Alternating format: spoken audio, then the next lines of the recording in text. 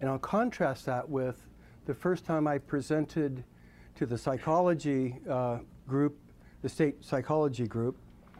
It was the same day that Desert Storm started. I have this luck, you know. And I was so obsessing that I didn't notice that there was any news or anything. So I come and there's 2 people, 3 people in the room. And I'm thinking, didn't I shower? What did I do wrong? And then in a minute, again, you'll understand what that flashed for me. But I thought, well, at least they're going to record it. Psychologists like to get tapes and listen back. So I'm going to pretend there's more than 3 people in the room. Now those 3 people, one was a friend of mine that drove down with me. The second one was a girl that was starting a care group down in San Diego, and she had brought a friend so they could see Dr. Hinman. Very impressive. 3 people in the audience, right? It was one of the most wonderful, meaningful talks I've ever given. Because I realized if there's only one, it's worth it. But this is wonderful. I choose this over the 1 or 2. Tonight's talk is going to be on coping with strong feelings in our recovery. Anger, resentment, depression, anxiety, fill in the blank. It's important to understand the definitions. John was talking about the importance of definitions in his talk as well.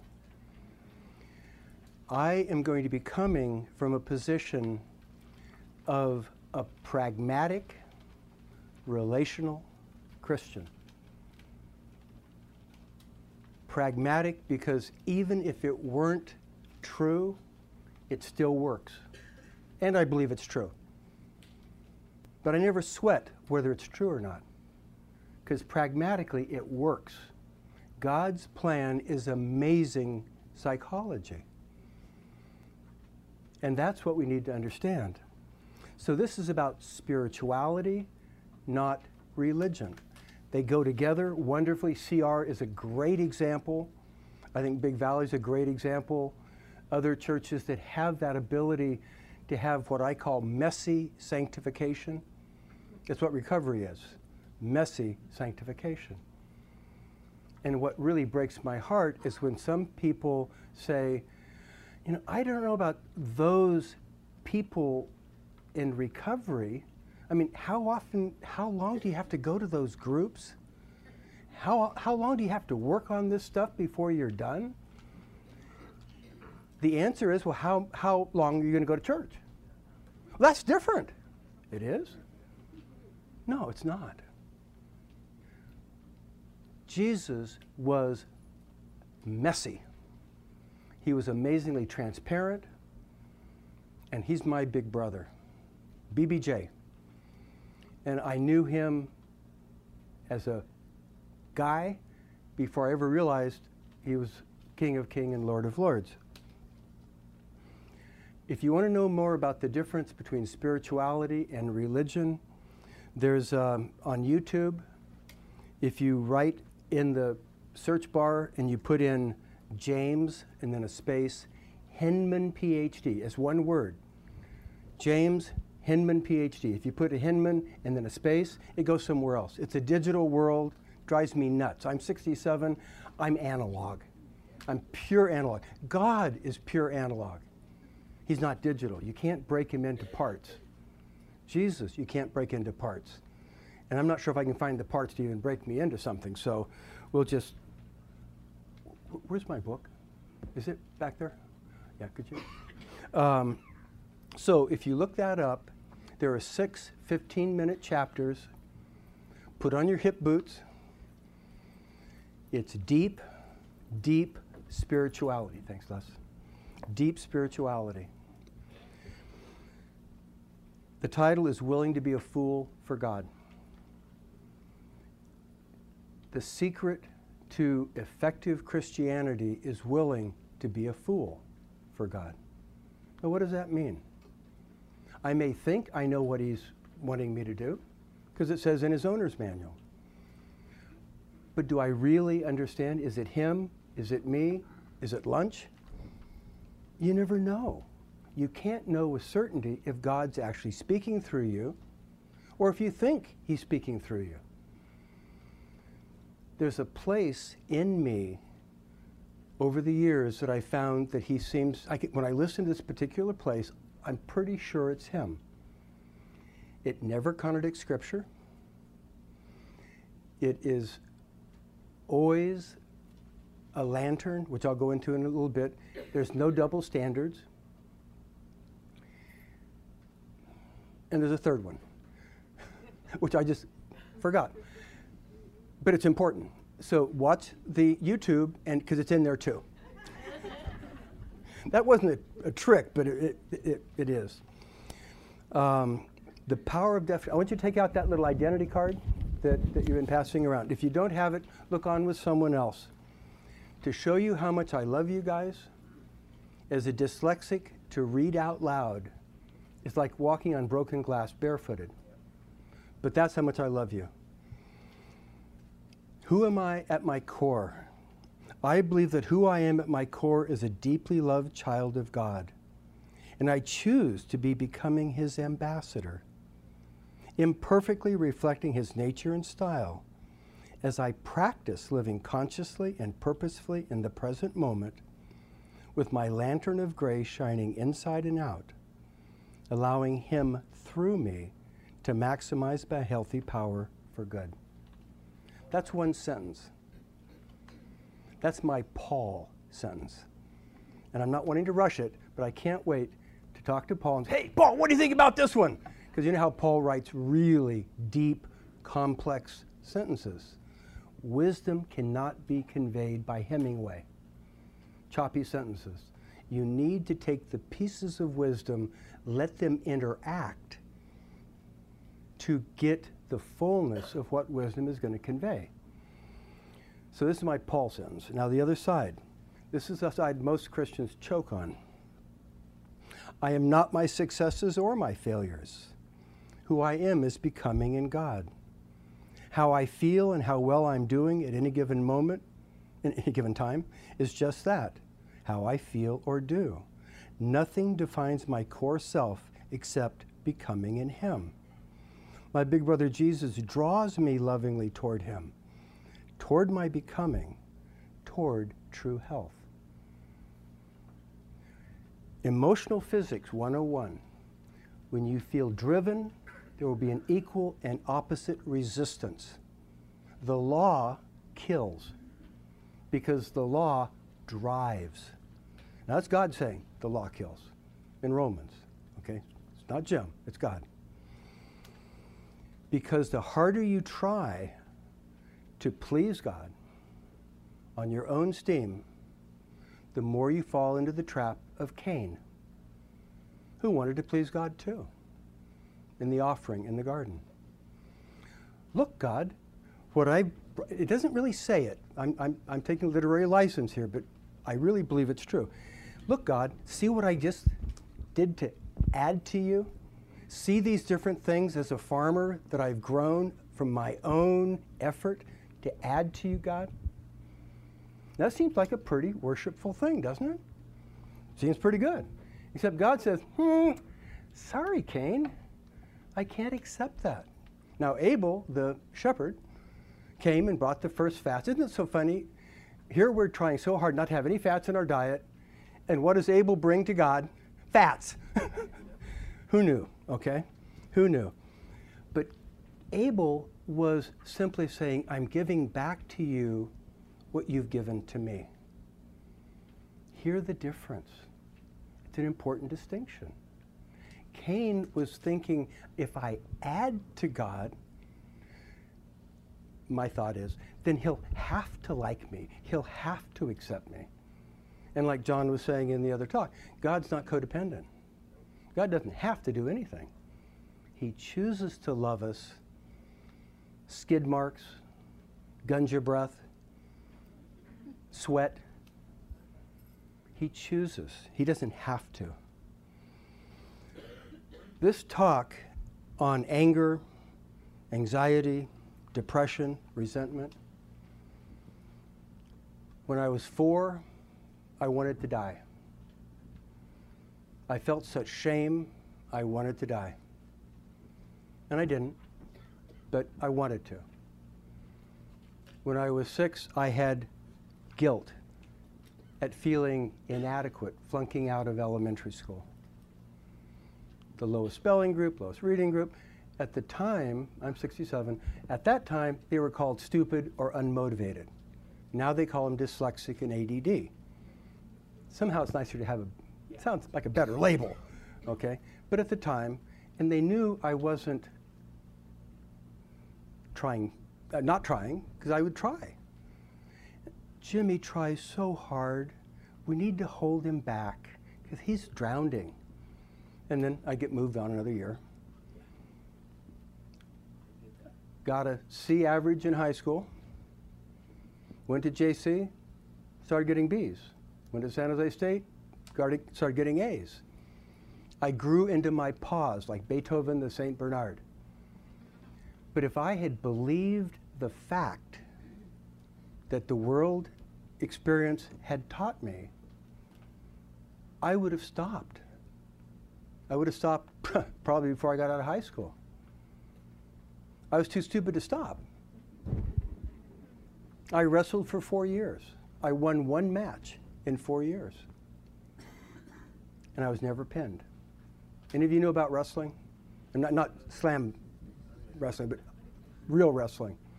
The team that pins gets more points. The coach would actually send me up a weight class as a sacrificial offering if there was somebody that was like a regional champ or a state champ, because they knew I wouldn't get pinned. I wouldn't give up. It caused me tremendous pain, and it's given me tremendous blessing.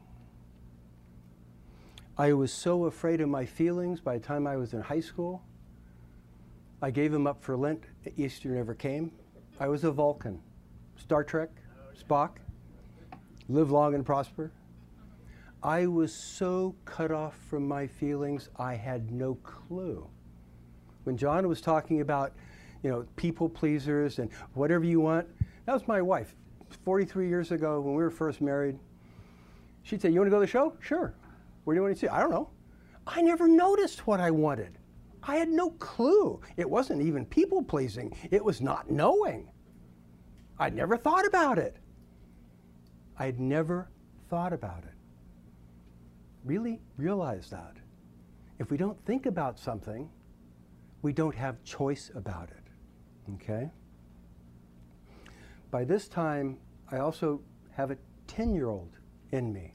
I have a 4-year-old in me, 4-year-old Jimmy, wetting his pants in elementary school, being threatened to have to wear a diaper if he did it again. 6-year-old Jimmy that was smart enough to realize he was the dummy of the class.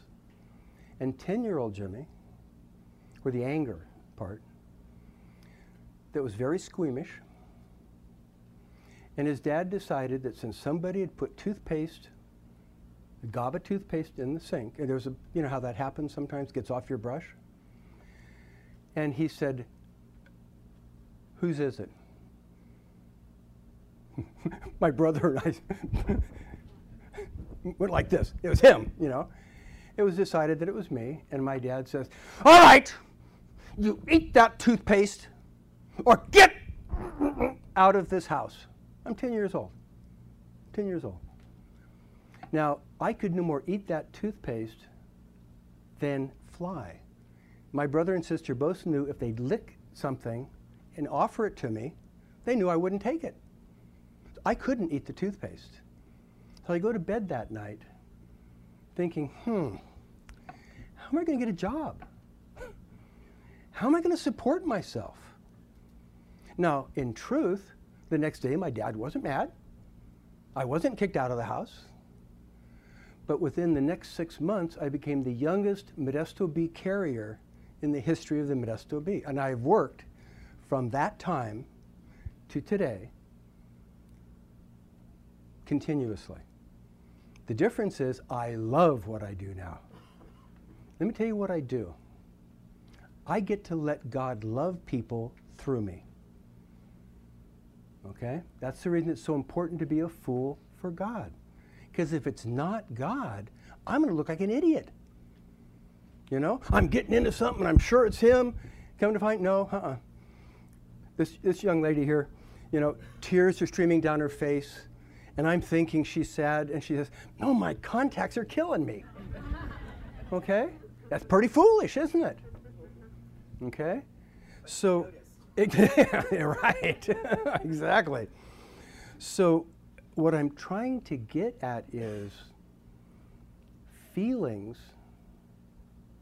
are feelings. They're not who we are.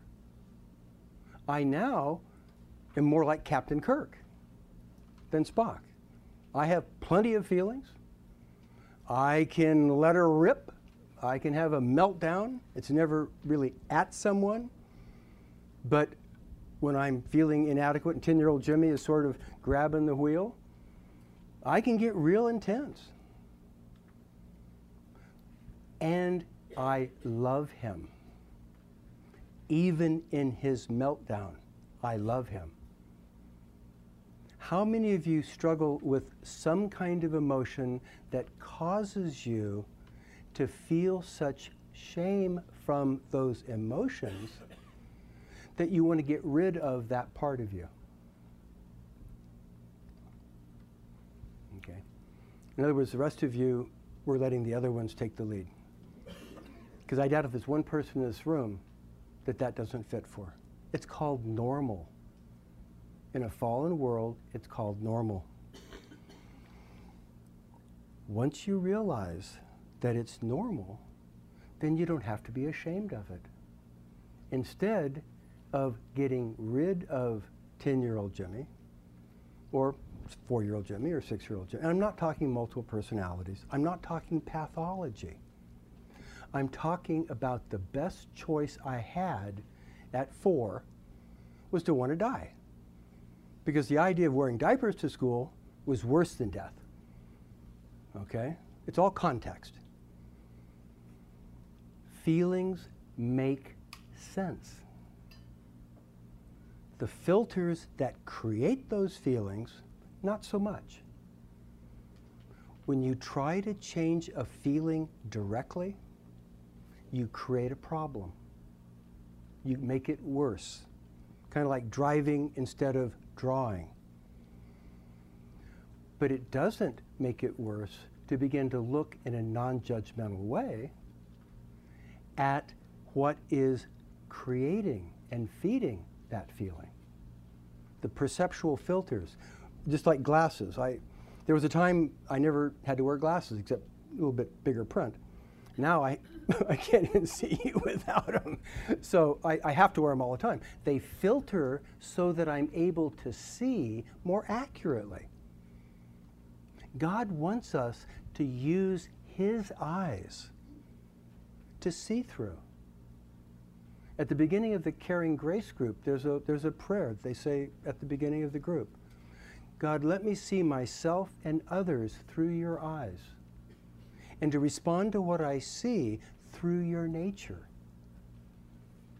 Through your eyes, Lord. Through your nature, Lord. That gives you the cleanest filter to see most accurately. When John, in his talk, was talking about grace and truth. That's absolutely true. Truth without grace cannot be received deeply. The more important the person, the more true it is. If it's somebody you don't know and care about, doesn't matter as much. But truth without grace cannot be received deeply. Grace without truth is superficial niceness. My big brother Jesus is not superficial. He's not phony. He doesn't wear a mask. He's got a great sense of humor, or he wouldn't pick me as one of his ambassadors. I'm here not because I have it together, but because he loves me enough that I was willing to face this room even if it was empty tonight. You know, 6-year-old Jimmy was pretty sure no one would show up because for him, none of the kids would play with him. You know? He was a people pleaser. You know, I'll be anything. I'm a chameleon. And it still didn't work. 10-year-old Jimmy was not only mad because of the toothpaste, but because people would come and talk to him about problems, but then they wouldn't want to play with him. You won't actually act like you know me, right? Help me with this problem, but don't look like you know me. Made him mad. This honest anger that he was feeling, and no permission to release it. I want you all to put your hands out like this. Make the fists as tight as possible. I want you to think of this as your anger, your fear, whatever emotion is your favorite unwanted emotion, as tight as you can. Tighter, tighter. And I want you to do that for 10 years. What's going on? Don't you want to change? Is this resistance? No, you can't do it. Now, feel the tension that was there. Constipation leads to either explosive diarrhea, issues of anger, or the sense of doldrums and emptiness, which is depression. You can't go through life with constipation and not have one of those two be a prominent part of your day-to-day experience. Mm-hmm. And when you put it in Tupperware, now I talk in metaphor. The reason is because I can't pronounce the psychological stuff. No. So I can, common language. And somebody else did that a while back, 2,000 years ago. He talked in metaphor. He talked in word pictures. They called them parables, but that's a metaphor. Metaphor is the best possible vehicle to convey complex wisdom in a way that creates a visceral, relational experience. Intellectual plus $5 gets you a cup of coffee. I've worked for 43 years as a therapist. I've never seen intellectual change transform. I've never seen rules transform. Organizations, rules conform. They don't transform, they conform. It's not the same. It's not the same. Nuggets are bite-sized chunks of wisdom. And so in a given metaphor, there'll be one or two nuggets of deep meaning about the nature of God, the nature of the process of healthy change. And that is what allows you to experience it enough that you're able to then have a different narrative, talk to yourself in a different way. I'd like to convey, this is from the bus book, Thomas Merton. And in case you haven't already noticed, there is no outline. I'm what you call right brain, that John was talking about. Yeah, got it. My wife is left brain. I call her my recovering RN. She's a family therapist too, but to be a nurse, you have to be really organized. And she was good at being organized. 43 years, she still hasn't gotten me housebroken. But keeps trying, and we have fun at it. We have fun at it. But this is, and I hope I won't cry, but if I do, too bad. It's from Thomas Merton, and it calls Prayer of Trust and Confidence. My Lord God, I have no idea where I'm going. I do not see the road ahead of me. I cannot know for certain where it will end, nor do I really know myself.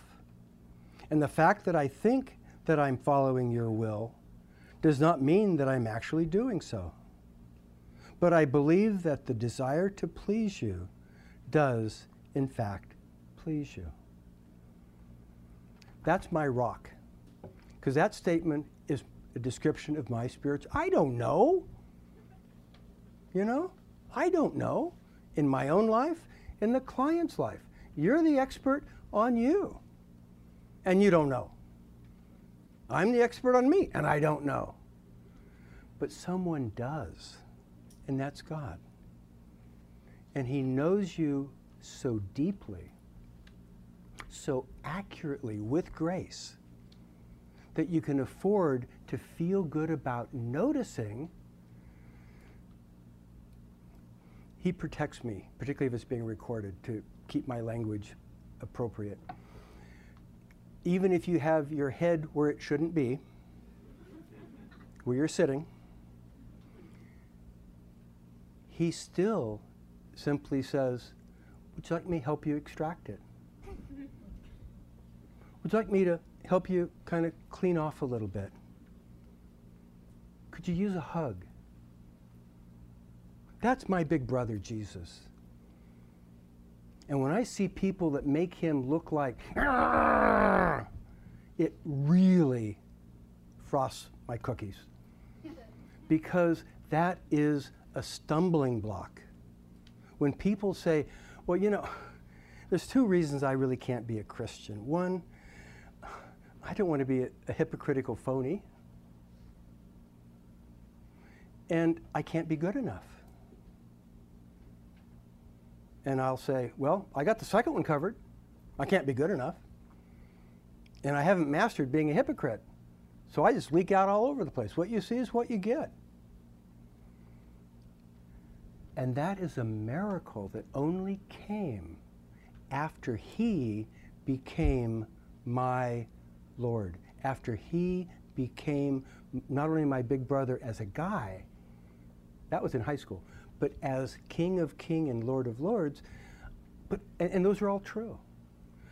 But he came in human form for a reason, so that we could see and model somebody that we could identify with. You can't identify with Christ. You can't identify with God, because they're outside of time. Jesus came inside of time, suffered, laughed, partied, was goofy, never sinned, but was so real that tax collectors and prostitutes felt comfortable with him. To me, the sign of a good follower of Jesus, which is what Christian means, a follower of Jesus, is that people who society looks down on feel comfortable with you, because there's no need to judge them. Because there's no reason to judge them, because you ain't got it together either. We're all becoming. Now, what I did, it was so funny when they were talking about the different speakers for Breakout. Scott was saying to Les, well, all the speakers have their computers and their things. I'm old school. The handout will at least help you refresh. You won't be able to follow it because it's not an outline in the traditional sense, but it's all in there. So it kind of gives you a little journey into ADD-hood, okay? But the thing that I want you to get about feelings is that they're not a fact. They're a feeling.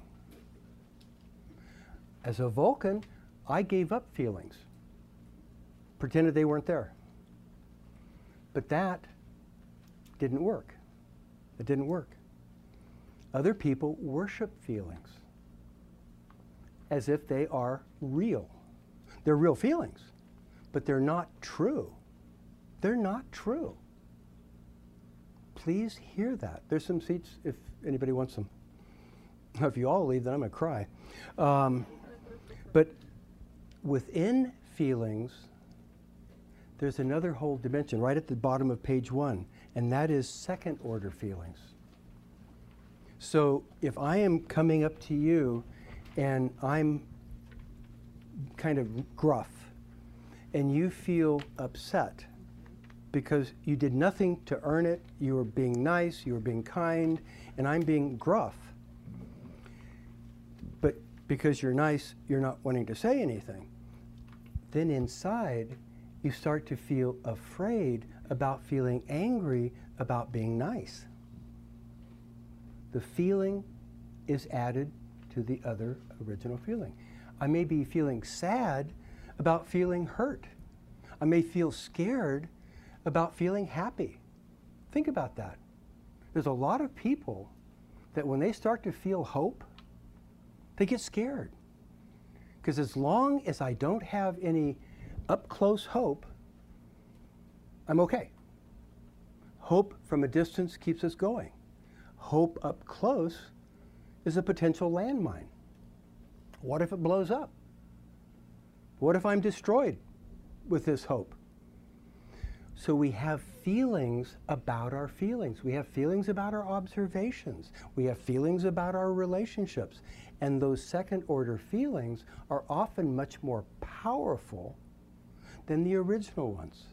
And because they tend to be more automatic, even when a person begins to learn how to use what I'm going to explain in a minute, the lantern versus the flashlight, to be more healthy in noticing their feelings, that's primary feeling usually. The second order feelings are so reflexive that you don't tend to even realize you're doing it. Suddenly you're feeling scared and you think this makes no sense until you realize that you just realized how important this person was to you. And then you had a flashback to the fact that you were left by your mom, your dad, because they were drunk, because they were bipolar with no medical intervention, they were whatever. And you were feeling that little girl, that little boy vulnerability. And then you get upset with yourself for feeling it. So now you're upset that you felt vulnerable about feeling, valuing, and love. Take a deep breath. Hang with me for a minute and just feel what it's like to experience what I'm saying. It's all here. You can take it home with you. Don't think about it. Let yourself actually experiencing what you're hearing. Think about your life. What patterns do you see? To me, it's all about light source. The light source. The law, Moses, was a flashlight. Our society is a flashlight. It's a judgmental light. I can shine it on you. I can shine it on me. But it only sees one direction. And if I shine it on your face, I can't see your foot. It's a judgmental light. It sees what's missing. It sees what's wrong. And it's polarized. It's polarized, which means it only lets in what builds a case. When you talk about problems like with anger, any of you been in a significant relationship and in that relationship had a conflict, and in that conflict you were certain you were right, and that made you feel righteous indignation, and then you found out you were wrong? In 43 years of marriage, I've had that experience many times. Many times. And sometimes Sonia's wrong. Not as often, but the fact is, if I'm looking with a flashlight, I can't see that Sonia's wrong. I'm so busy building my case and massaging the anger, and then the anger is bringing more anger, and then I'm angry that I'm angry, until finally, boom! And then I have an anger issue. Huh? So would you if you were constipated. Huh?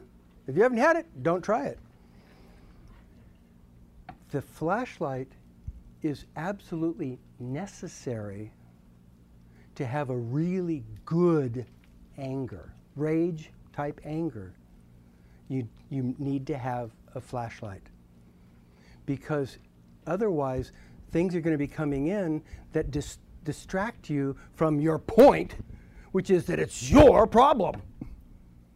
Okay? So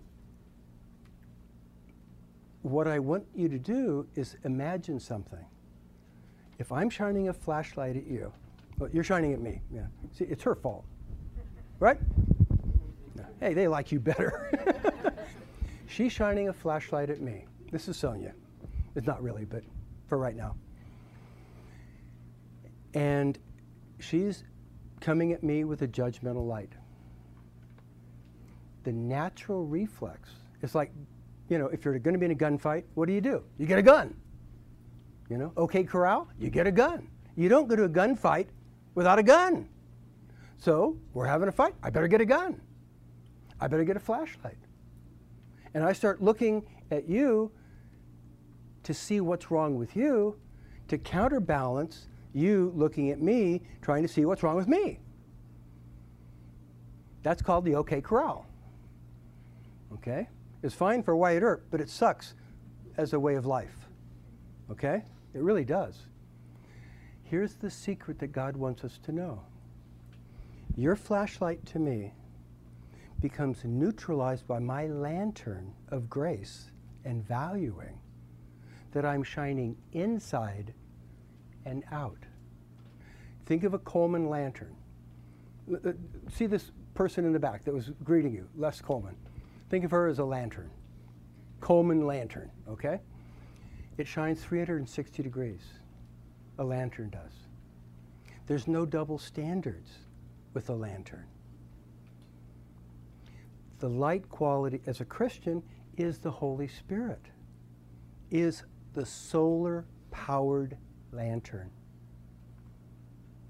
That lantern, because it's shining in and out with loving, nurturing grace, detoxifies the flashlight that's coming at me.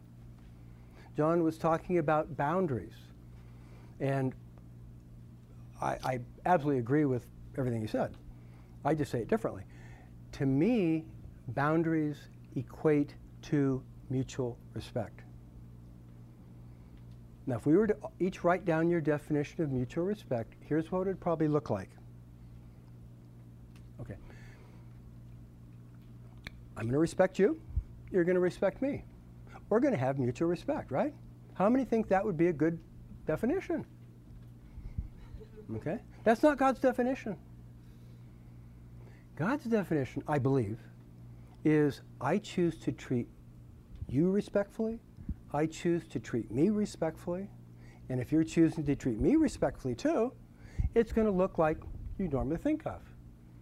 On the other hand, if you're being a real jerk and being abusive and hurtful, my being respectful to you comes in the form, now really hear this, of protecting you from hurting me. I say this countless times in sessions. It's very hard for people to hear it the first several times because we're so used to, I need to protect myself from being hurt by you. That's the normal, societal, fallen world perspective. Now, what do you have to do to make sure that I'm protecting myself from being hurt by you? I need to be on guard, which means I have to feel the bad feelings all the time because I don't know when I'm going to need them. So if it's anger that protects me, if it's being a chameleon that protects me, I have to be that in order to stay awake on guard duty and make sure that I'm protecting myself from being hurt by you. Instead, by protecting you from hurting me, I can do it in a loving way. Now, it doesn't always feel like the kind of gushy love that we think of in Hallmark cards, but I can feel loving towards Sonia even when I'm protecting her from bruising me. I don't mean physically, but anyway, that's a separate issue. If you can get behind the idea of protecting others from hurting you, you've made tremendous progress whether it be anxiety, depression, resentment, insecurity, the major favorite feelings that we hate, are hard to sustain if we are nurturing ourselves every step of the way. Not only does my big brother Jesus give me a big carpenter's hug, he didn't have power tools, guys. He has a strong grip, and that arm is around me right now. He's giving the talk. If he's doing a good job, let him know. If he's not, let him know. He is continually treating me in a loving, nurturing way. I treat me in a very loving, nurturing way. I often say to my clients, if you knew, and this is absolutely true, if you knew how much I nurture me for stupid little things, quote unquote, I got a PhD, I did the therapy, all this stuff, I should be beyond feeling good about having been straightforward on something. It should come naturally. So why should I feel good about that? Why? Because I have a big appetite. And I want to have more of that behavior. If you want to have a behavior, you need to reinforce it. If you want to reinforce it, you need to nurture it. It's strange. How many of you, when you listen to yourselves, talk to yourselves, actually are conscious of what jerks you're being towards yourselves? I mean, you wouldn't take that off someone else. But when you're talking to yourself, it doesn't count. No one else is hearing it. That's what creates the anger. That's what creates the resentment. You're hungry. God made us with a huge appetite for loving acceptance, unconditional loving acceptance. He made us to have that appetite. However, when, as that little video said, we were unfaithful, which means that we chose to eat from the knowledge of good and evil, and once we had the knowledge of good and evil, without God's loving grace, the flashlight was born. Now that's the new international translation. You won't find it in American Standard, but it says, and with the fall came the flashlight. And if you think about it, it's true. The first psychotic experience was Adam and Eve hiding behind a bush, thinking God wouldn't see them. Hell dog is not going to do it. It's going to take a major, major, major dose of a major tranquilizer to deal with that kind of psychotic thinking. And they were with God all day long. And they still were that distorted once they had the knowledge of good and evil. We all have it. We all have it. It's what feeds anxiety. If you think of it, again, sorry for these kinds of metaphors, but they will stick with you. My mom, she's 92, like from Benton, Kansas, population 200, little Baptist girl, wouldn't say a, what I mean? She's very proper. She's, you didn't say that, did you? Yeah. I shock her all the time. Just lost my place. Oh, okay. If you think of pushing down, compressing all your feelings because you're trying to disown them, so you push them down, you put them in Tupperware. Think of the pressure on the lid. How many of you have opened the refrigerator when something's been in the back of the refrigerator too long and it's spoiled? You open the refrigerator, you want to gag. Well, that's what it feels like when year after year you're stuffing parts of yourself, and the compression is pushing the lid. The push on the lid is the anxiety. It's that fear. It's all going to come out. Content may be whatever it is, but the actual dynamic is the compression of disowned parts of ourselves and the fear that the lid's going to pop off and we're going to actually say and do what we think but don't want anyone to know. Anxiety. Resentment. You can't really have a good resentment without expectations. Expectations are what create resentment and bitterness. My dad had a horrible life. His story is in the Fool for God video on YouTube. Horrible life. He wasn't bitter. He wasn't resentful. He'd be sitting there, you know how the old water troughs in Nebraska? Him and his dad would live under a water trough. And they'd have potato soup, which is potatoes cut up in water. I said, well, gee, Dad, what'd you think? He said, well, I wish I had more. But he didn't feel entitled to more. Our society is destroying us from the inside out with the sense that we have a right. We have a right. It's my right. Now, don't you give me any of your rights, buddy. It's my right to have rights. It's not your right to have rights, which is what? A double standard, which means it's coming from the flashlight. Okay? If you want to have depression, here's how you do it. You take those unacceptable parts of yourself, you scoop them up like a melon scoop, you know, like okay? You put them in Tupperware, you get the lid on, you put it in the pantry, you close the door, lath and plaster, that's what old school I am, huh? And you get it to where, and there's bricks on top of that. And yet, guess what's left? The holes. The holes. The holes are the depression. When you're feeling depression, there's physiologic depression too, but I'm talking about psychological depression at this point.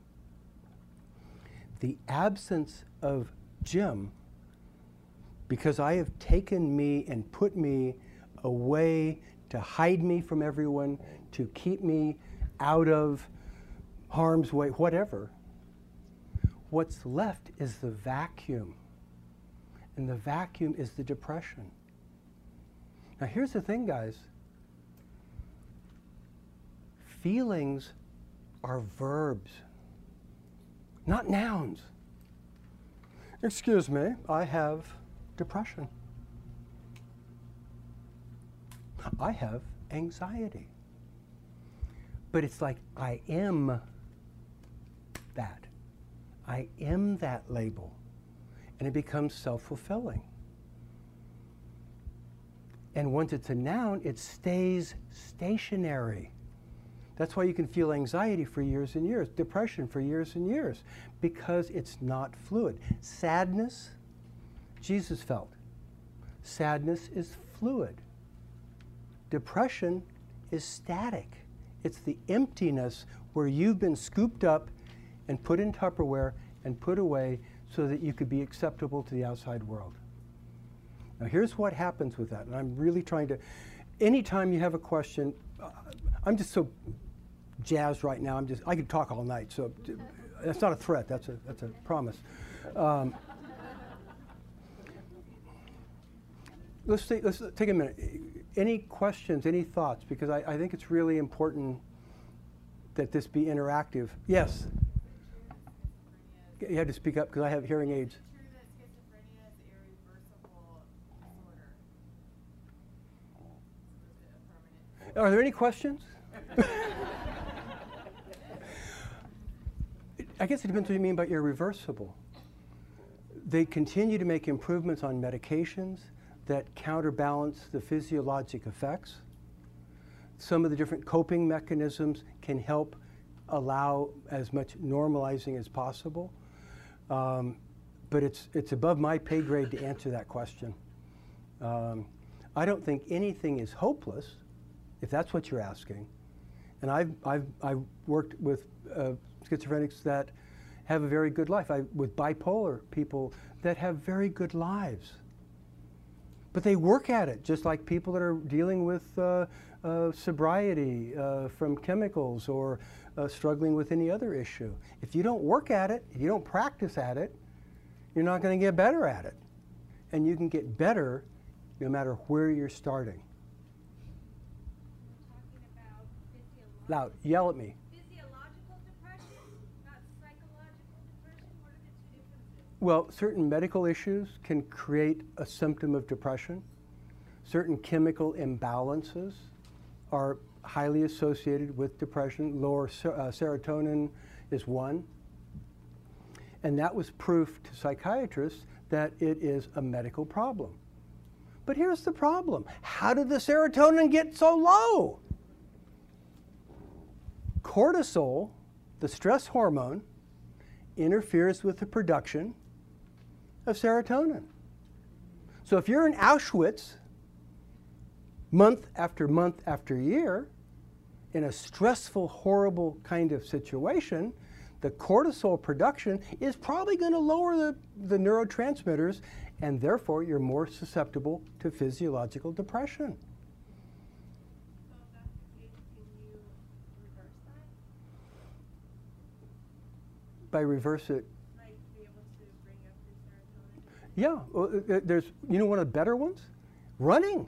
And I don't mean running away. I mean good physical exercise where you flush the system is good. There's medications that can be very helpful that give you enough oomph and momentum that you can then kind of continue. But you got to nurture yourself into it. If you drive yourself into it, there's an equal and opposite resistance. Okay? These are really good questions. They're just hard. Is there a difference between standards and expectations? Because I struggle with that. So say my standards are that, and I consider it a matter of respect. So for example, I've asked you to wipe your feet before you come in the house, or shut the doors, and you just never do it. I don't know. Now, am I your husband? Or okay, I don't mean your husband. Woo, I phrased that wrong. I wasn't sure if. I really struggle because he's a non-believer, and so I'm trying to be a Christian. I'm trying to have boundaries. Now, when you say you're trying to be a Christian, trying to have boundaries, do you mean you let the Holy Spirit through you deal with him? I'm trying to control. I'm trying to surrender to the Lord my natural behaviors, which is to get angry or lecture. Okay, but when you surrender it to the Lord, those things to the Lord, what do you replace them with? Constipation? That's not a good trade. And I know, that's why I struggle. Right, okay. I thought maybe you were a plant from Sonia. Like I say, we were the odd couple, literally. Oscar and Felix. I was the slob, she was the organized one. Anyway. There's things that she's wanted me to do for a long, long time. I'm much better at a lot of them, and my batting average will never be as good as hers. And the problem is, if there's only one standard, either you've met it or you haven't, I'm dead meat. Okay? So it's progress. It's nurturing for small steps. I respond to positive. So when I accidentally do something right, and Sonia says, wow, I really appreciate that, I'm going to do it again. But if I do something by accident, and she goes, no, she wouldn't do it that way, but you know what I mean. It's how it feels. And I tune it out. It's a non-event. I'm not going to be changing that. Not because I don't want to. I've tuned it out. We tune out that which is obnoxious to us. Okay? And there's nothing more obnoxious than being told what a jerk you are. Particularly if it's true. Particularly if it's true. Okay? So, what I'm trying, yeah. No, sorry. How do you get a teenage male to talk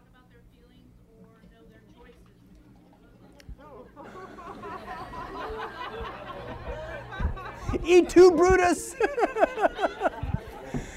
That is a really, okay, first of all, and it's kind of a little bit like what John was talking about in terms of the advice givers. If you start by trying to get them to, you already have built-in resistance. Teenagers, Sonia works with I don't do teenagers. I don't do teenagers. I don't. I honestly don't. She does. She loves them. But she would never tell them what to do. She'd come alongside and sort of do a little bit of a Columbo. Gee, I wonder what would happen if. How's that working for you? And having a discussion is much more apt to be gotten through to, because face it, you don't know anything. I was never as stupid as when either of my sons were in junior high. You're never a prophet at home. You're never a prophet at home. Just know that. So what you do, instead of trying to get them to be different, start by appreciating where they're starting. God's plan is always starting where you're starting. So you're saying jump in the well? Jump in the well. You get messy. Thank you. That's exactly what I'm saying. And Taking it from how can I make them behave to how can I help them be successful? actually, when even you're closer, but if I could, it's to say, I'm going to see you through Jesus' eyes, through God's eyes right now. I already see you as being wonderful. Now, you're telling me you're having these problems at school, that the kids are treating you a certain way, or you're looking for a job and you always go with, your pants down to your middle of your butt, and I wonder, if that may have something to do with it. Curiosity is harder to defend. Curiosity and confusion are powerful tools. Very powerful tools. It's easy for me because I'm always confused. Which is a wonderful thing, because if I'm confused, it means I'm in uncharted territory, which means I'm learning and growing. So give me confusion any day. But it's also a useful tool in helping people be able to solve their own problems by you sort of helping support the process. We don't need to be fixed. I had a question. Sure. Can you expound on, I'm always trying to protect myself with my husband. Mm-hmm. So that was kind of an interesting way you said how I'm going to protect you. Sure. So Let me do this to answer that. Have any of you heard of the martial art of Aikido? Okay. It is a martial art that is only good at protecting someone from hurting you. It sucks as an offensive martial art. Even though he called it Kung Fu, the old Kung Fu show really kind of reflects Aikido. When you come at me, if you're my husband, and I'm you, and you come at me with 5 units of energy, I'm not going to add to it, I'm not going to absorb from it, you'll have a 5-unit fall. Did I hurt you? No. I protected you from hurting me. Come at me with 50 units, I'm not going to add to it, I'm not going to absorb from it, there'll be a 50-unit fall. It is loving to be real. I wore masks into depression that was lethal. I mean, literally suicidal at a time in my past, in adolescence, with masks. You may have noticed I don't wear a mask anymore, nor am I depressed, nor am I anxious. Okay? So when you see your husband doing something that is hurtful, be confused. Excuse me now, is this your idea of foreplay? Do you really think this kind of thing is going to get me all excited? Because right now I can't stand you, personally, which is true at that moment. That's more apt to work than keeping a mask on. And it's also respectful to him as well. The lantern is respectful to me and you. So are you saying to be honest with your? 'Cause I'm still confused. So be Grace-filled honesty. Yeah. Respect. There's no room in relationships for brutal honesty. And I'll tell you right now, Christians can be some of the most brutal, honest people I know. They eat their young. Legalistically. So what I'm saying is grace-filled honesty, disarming transparency. Wow, you know, did it take you quite a while to come up with saying something that cruel to me? Or did it come spontaneously? No, not you. I'm being you. And she's in shock. I can't say that to my husband. But actually, why not? What does it cost you? What does it cost you? Harsh. Like that would put Excuse me. So does if he's being a jerk. And there's no double standards. Now, you can disappear, or you can be real. Now, if he's just clobbered you, then you're probably going to have a little harshness in your voice. Huh? Even if you're a Christian? Yep. Yeah, we got to stop. I promised Scott that I would stop on time. But once the clock stops, I'll be happy to answer more questions. But I want to prove to him I can actually, he didn't think I could do it. And he was almost right. You guys were great. Give yourselves a hand.